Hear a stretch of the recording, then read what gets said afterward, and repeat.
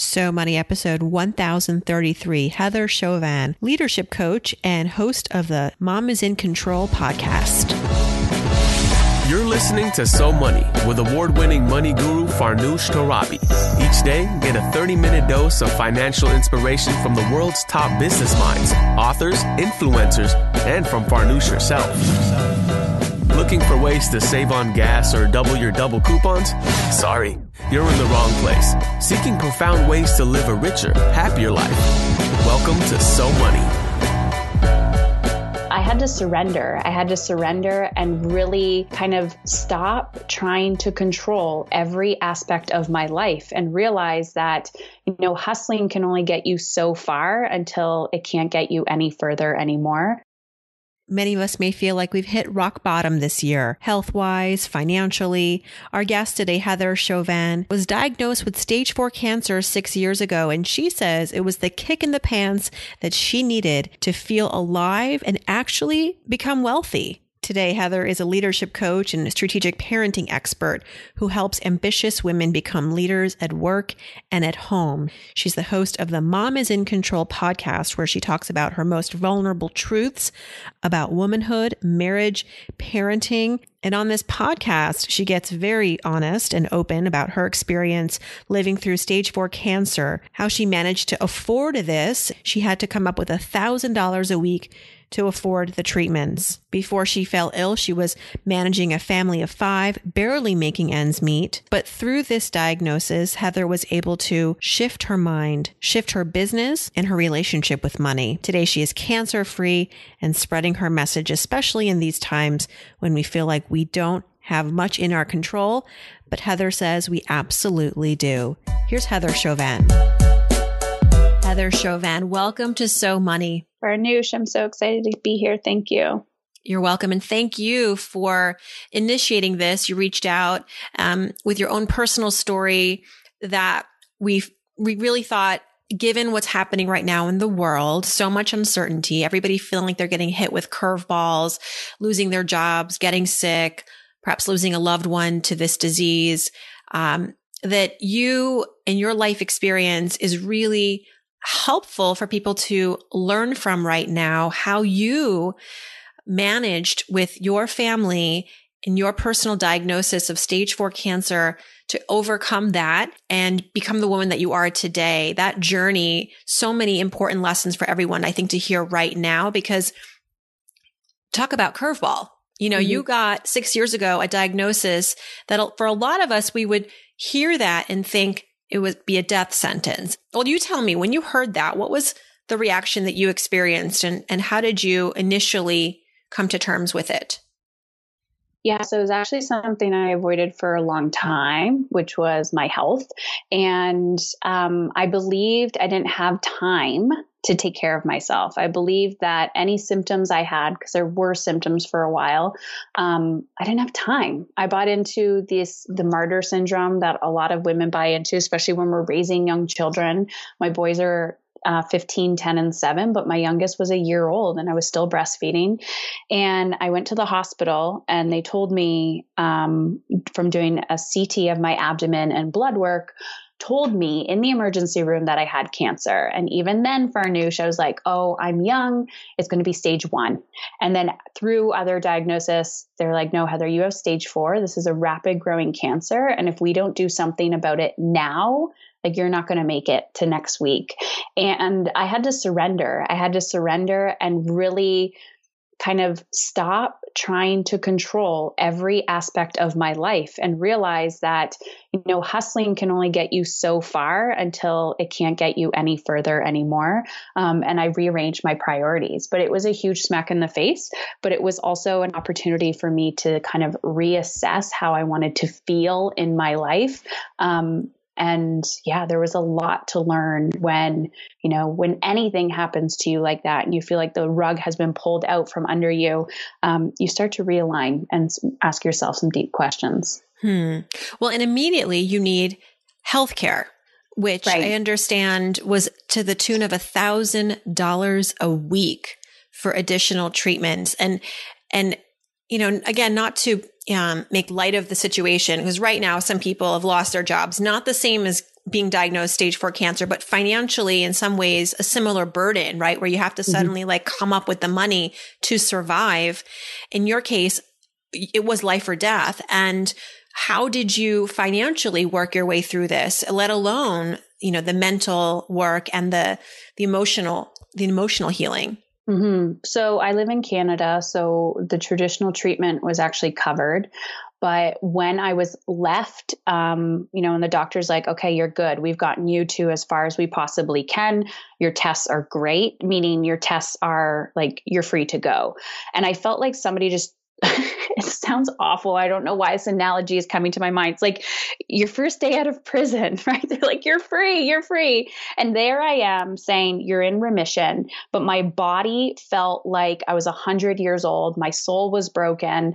And I truly felt like if I didn't do something else, it was going to come back because I did not know how to nurture myself. So that was when I dove into functional medicine. And that was where I had to start paying, $1,000 a week plus, to revitalize my body and to make those choices because it was outside of quote unquote conventional medicine. That was a personal choice that I had to make. But I had to my back was against the wall, and I had to come to Jesus moment where I had to ask myself, Heather, are you committed to making this work? And I did everything I possibly could. Like Farnoosh, we were maxing out credit cards. We were selling everything that we possibly could. Like when people say, when there's a will, there is a way. My will was so big because I just wanted to live for my boys. Like I did not want them to grow up without a mother. And I understand some of us don't have control over that, but I felt like I'm still alive. Now I need to learn how to thrive. I need to learn how to stay alive. And I did absolutely everything I possibly could to figure that out. I understand that you wrote to me and you said, I stopped putting blind faith in my husband to handle the bills. Yeah. I grew up believing that men are the ones who deal with the money and women, we're the ones that make the extra cash. And we, whether we're buying the gifts or doing whatever. I remember my mother-in-law saying to me, just keep your job, which I wasn't making a lot of money. This was previous to cancer. And she said, just, buy the groceries, honey. And I'm like, what? That's my purpose, is to just buy the groceries, like just to get by. And after cancer, when I had to start investing in my health again, I'm like, okay, let's look at our money. I believe that we had more than what we actually had. And I would ask, how much is the car payment? And he would tell me what the car payment was. And then when we actually did the math, I'm like, it's 3 times as much as what you thought it was. And I realized I was putting all of this confidence onto him when yet he didn't have any more financial literacy than I did. And then in terms of cutting back, what are the things you cut back on to shore up $4,000 a month? I mean, that sounds like you just have to move or sell all your belongings, and you're a big family. So it's making adjustments like that can be hard. What specifically did you cut out? So the interesting part was I didn't believe that we could afford it. I did not believe that we could afford it, but I had this belief that I was going to survive. Like I had this hard belief, like we're going to make this happen. So like I said earlier, we were maxing out every credit card that we possibly could. I remember calling our phone companies and taking the data off of our phone so that we just had our minimum Wi-Fi. And they tried so hard to keep it on our phone. And I'm like, no, it's an extra $40 a month or $60 a month or whatever it was. I think one of us actually got rid of our phone so that we only had one for the household. We had a old camper trailer that we would go camping with the kids every summer. We sold that just to get whatever we could. And because we were living in a financial kind of survival mode, we cut back on all the food essentials. Like we were eating beans and rice. And although that's not great for your health, we went back to absolutely everything that we possibly could. The kids didn't get essentials unless they needed it. Clothes, underwear, things like that. We asked for as much as we possibly could from friends and family if they wanted to donate, like hand-me-downs and things like that. But every penny was accounted for. Asking for help is a big one, right? I think that's hardest for a lot of people is succumbing to asking for help. It feels a bit defeatist, but I think that in some ways, if you have the courage to do that, that can be sometimes your saving grace. Mm-hmm. I remember when I was first, this is actually part of one of my biggest learnings, was learning to receive. And I remember when I was diagnosed that people stopped. Of course, you always have those people. If you need anything, let me know. But there was people that just took initiative and would literally drop food off at the house. My friends, made a basket, and some put checks in there, or money, or gift certificates. And I wasn't allowed to say no, thank you, because I was so sick. So it would just come into my house, and I had to learn how to receive. And I would say that's been one of the biggest game changers when it comes to even receiving money, like in my business, the give and receive. That was a big part I was missing, and I didn't know I was missing it. So I know we all resist, asking for help, but when you do and it feels lighter, what I find is you're actually doing the other person a service as well, because they want to help. They have this, yearning in their heart to be of service to you. So when you are open and say, yes, you can, you're helping them as well. You mentioned you were so weak, and of course you were. You had stage 4 cancer. How were you able to work? We talked about the cutting back part of the equation, but in terms of bringing the money in, how did you manage to do that? And what impact did your health crisis have on income? So this is actually interesting, and I laugh because when I look back, I can't believe I did what I did. One, I didn't know what critical illness insurance was back then. We didn't have any. I had to make money to make ends meet. My husband was working. He now works within my company, but he was working and he would just get by. So we needed that little extra money that I had. So the clients that I had, they stayed with me. Here is the weird part. And I truly believe that this is, when people say, do what you love and the money will follow. I was absolutely doing the work that I love, which was helping these women. And I remember in the hospital, literally getting chemo, like during the time I'm getting chemo, it's like being injected into my body. I'm watching it go in through the bag. And I'm on the phone coaching my clients for Farnoosh. And these women are like, Heather, I have no more problems. I have no more problems. Yeah. And I came alive. It was what fueled me. And I actually think it was a big part of my recovery process, was doing work that I absolutely love. And you do what you need to do. There would be days where I was supposed to work and I couldn't work. So I found those little pockets of time, and I really tried to show up and muster up as much energy as I had to get a little bit of work done here or there. And then post-recovery, when my energy started coming back, I completely shifted my mindset and focused on the strategic revenue generating activities, and stopped cutting off my arms and legs to serve everybody else, and started asking myself, like, what's the business you want to run? How do you want to feel when you're serving your clients? Let's talk about your business today. How exciting. I know that you are still in the sort of parent coaching space, but you have pivoted within that, and you've expanded too to provide your services and your advice through multimedia podcasts. Tell us, brag a little bit about your accomplishments, because I was laughing because I'm like, a good sign of loving your job is when you work through lunch. But for you, it was throwing up in a bag and still doing your job. Not many people can say that is the test.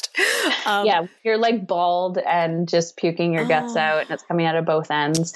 But yeah, I love the work that I do. And, my health journey is a big part of my message and my story, but it's not who I am. I think it just goes to show you resiliency, right? Like, what is happening to you is happening for you. Like, it's not happening to you, it's happening for you. And it is what it is. Like, everything that comes into our life is there for us to sift through and to really understand and to learn the lessons from. And a lot of the women that I attract will say, Heather, not this. And a lot of times those women are ambitious go-getters, CEOs, the stay-at-home mom who's like, I need more in my life. And she's just a woman that wants more. And she needs to give herself permission to want that, or to take her life to the next level. And that can be in business. It can be in her personal life.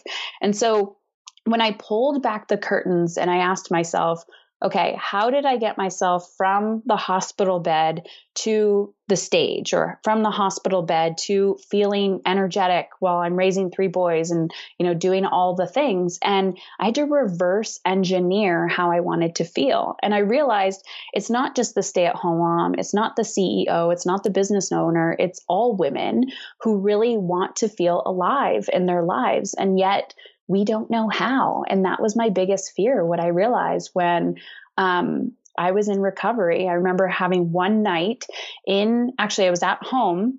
I was on the floor in the bathroom and I was crying. I was so afraid. I don't know if I was in between treatments or what it was, but I was so afraid of dying. It washed over me. It's like, you're going to die, you're going to die. And so I cried on the bathroom floor, of course, holding in my tears so that no one else, because I don't want to make anyone else's life inconvenient.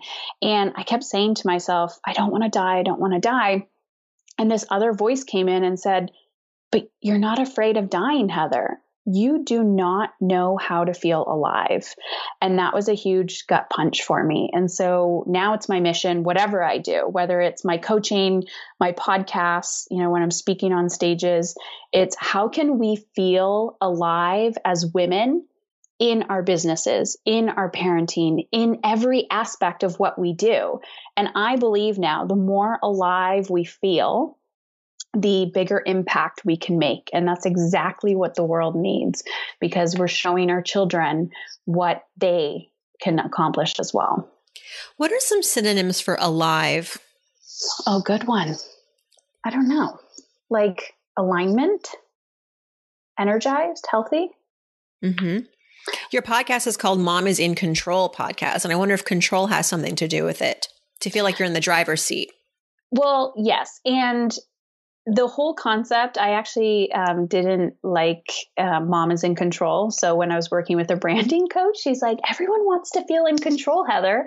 And I felt it was such a masculine, dominant, like mom is in control. But here's the thing. Feeling in control of your life is not about controlling things externally. So a lot of times people will say, why aren't my children listening to me? Well, it's not about controlling the fact that your children, you need to get them to listen to you. It's putting the reflection back on yourself and saying, what do I need to feel in control? Am I listening to myself? So when things feel out of control, it's not about trying to manically control them. It's saying, what's not working here? Where am I not taking responsibility? And then kind of reverse engineering the action that you need to take to create the reality that you desire. So yeah, feeling in control is about feeling that from the inside out. I have a hack for all you moms and dads listening. Is making bedtime 2 hours earlier than I saw that on your Instagram stories. Talk about mom was not in control and giving up that responsibility. I just thought, well, with the quarantine, what is time? And you don't What's one more movie or one more hour of play? I felt bad because they were cooped up inside. I'm like, they just want to be with us. But oh no, it was really bad because it necessarily meant that by the time they would be in bed, my husband and I were beat, and we didn't even have time for ourselves to do whatever we wanted to do in the evening hours. And so and you know what? They needed the sleep. Now they're going to bed an hour and a half earlier. Instead of 8:30, they're going to bed at 7 to 7:15. And it's made a world of a difference in their behavior. I think that, it was not an adjustment. They just did it. And that just goes to show you boundaries are a beautiful thing. Yeah. I know. It's, I just feel like right now, Heather, it's hard to maintain those boundaries, right? Because there's so much uncertainty in the outside world. You're not allowed to leave your house. And the routines that we're used to are just not physically possible anymore. So it really does require a lot of conscious revisiting of your day to day and kind of getting really creative. I just had that moment with myself where I've been lax for the last few weeks. And the beauty is when you have implemented boundaries or, habits in your life, and then all of a sudden you look and go, oh my gosh, not this. not this, get back in routine. It doesn't have to be perfect, but it is showing you that's the whole point, right? How do you want to feel? Okay, there's so much I can't control right now, but I can control the kids going to bed a little bit earlier, or, shifting the bedtime routine. And that gives you a little place of sanity. When you found out you were cancer-free, take me back to that moment. Yeah, I thought it was too good to be true. In all honesty, I remember, I think it wasn't the moment of being cancer-free, but it was the moment when I got past that remission phase, the relapse phase. That's what I'm trying to say. So 10 months out. And for those 10 months, I was so routine with my supplements and getting my vitamin C infusions and doing all of that. And I remember when I met that 10-month mark, it almost makes me emotional, because I think I was like, I did it. It was like, and I accomplished and followed through with the goal. Like, I'm still here. It really proved to myself that if you had focus and consistency, anything is possible. And it was hard. It kind of felt like those 10 months before were almost like quarantine, where you're like, am I going to make this out alive? I can't handle this anymore. And it is true, that saying, this too shall pass. But it was a magical moment. And I just knew that things were going to change, that I was going to have more awareness in my life in all aspects, including things that I avoided before, like money. You hired a money coach, and I know that for many people is so helpful. Not a certified financial planner who's going to help you with, your investments and your money management, but really getting you over certain mental obstacles. For you, what was the big revelation, the big kind of, aha moment when in working with a coach, and who's right for working with a coach, you think? So I actually just had this conversation with a colleague as well, and she's in the space, and we were talking about, our traditional models of how we learn about money, whether it's like you think you're CPA or budgeting or financial planner or whatever it is. And for me, I needed both of strategy, but I also needed somebody who understood the mindset of it and the energy of money. And I remember I used to avoid those conversations, Farnoosh. Like, I purchased this coaching program from this woman, which was one-on-one. And then she'd say, okay, did you do your homework? And I'm like, yes. And then I would completely forget about some other aspect of it, because my brain was just trying to run away. And I just felt sick and I wanted to cry all the time because I had so much shame around money. But I realized that what I was working through was all of my BS, like what I call like emotional poop, right? All of your stuff that you're working through to get to the other side of this financial freedom of looking and sifting and actually opening your bank accounts and learn and creating strategy on how to, pay down this debt. I think it is so, so important for every human being that walks on this planet to get that type of education, because we all have to deal with money, whether you avoid it or not. It's a part of your life, just like drinking water. It's just how we exchange currency in our world for goods. And if you don't look at it, it will just continue to get bigger and bigger and bigger until it explodes in your face. And understanding, I had so many questions because we adopt these stories from other money people or our parents as well. And for the first time ever, some people would say to me, like this coach that I worked with, she's like, you can buy your lattes, Heather. It's not that you have to eat beans and rice all the time and that you can never enjoy anything again. It's just we have to be mindful and intentional with it. And it was such a game changer because I never looked at it that way before. Wow. Your story, Heather. And how many years since you've been in remission? Or at least, I guess, what is a technical term now? Is it remission? Is it cancer-free? I guess it's remission. It's been over 6 years, I believe last December. So like 6.5 years. And I would say that I'm healthier now than I've ever been in my entire life, like even as a teenager, because my mindset is not, okay, I'm cancer-free. It's, what's next? What's next? I'm constantly asking myself, how good can it get? And that's kind of like the mantra that I live by now is how good can it get? money, time, energy, health. How good can it get? Parenting. Yes. And I think, focusing on, well, what is working? Yeah. How good can it get and how good is it now? Yeah. What are the things that I do have? I've interviewed a lot of people who've experienced rock bottom, many of us going through that for the first time now, but a lot of us also have experienced this in other ways, whether it was because we had someone embezzle our life savings like Bernie Madoff. Those people are out there, or you lost your home to a fire, or you lost a spouse who was the breadwinner. Focusing on what you do have, and that may be in that moment, your health, or, an asset like a home, your resources, your skills, your education.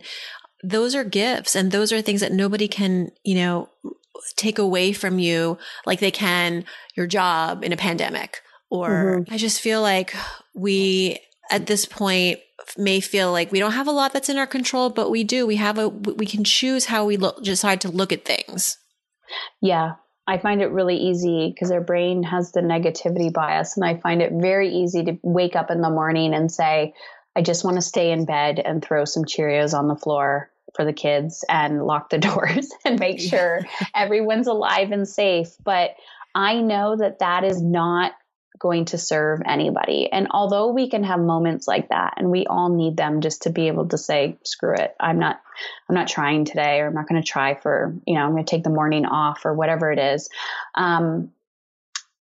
Just something that you just said about, our jobs have been taken away from you, or something has been taken away, some freedom that you had. But yet you are still the same person, and your stuff might come up, and, some contrast or some like negative feelings that you don't want in your life, but refocusing your mind on what do I have and how do I want to feel? And it's like simple things like, okay, how do I want to feel? I don't want to feel like crap when I wake up in the morning. So can I go do some jumping jacks? Do I have the privilege of being able to walk outside? I have a bike in my house. So I'm like on the bike for 20 minutes. Like, what can I control?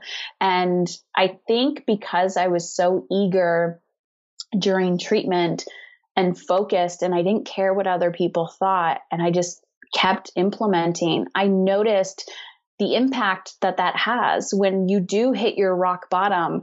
But look at what you've been able to create over and over and over again in your life. And just know that if you put that attention and effort on what you do want and just try a little bit each day, you will get somewhere.